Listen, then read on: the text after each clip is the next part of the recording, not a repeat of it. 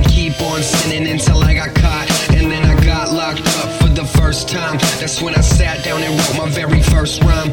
Yo, about 1 week later I was released to the streets.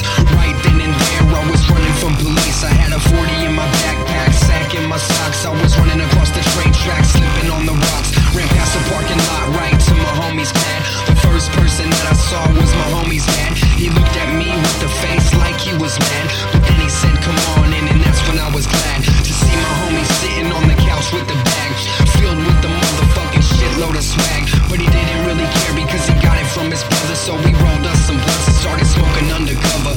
Creeped around the corner really slowly into the laundry room really low key. He pulled out his weed and I grabbed the 40. I said kick back, relax, this is all we need. Straight tripping off of the fucking liquid suicide. Never listening to the authority, thug life, never quitting. Cause you know that we young and we down to ride. I got the chronic on my side and it's going down tonight.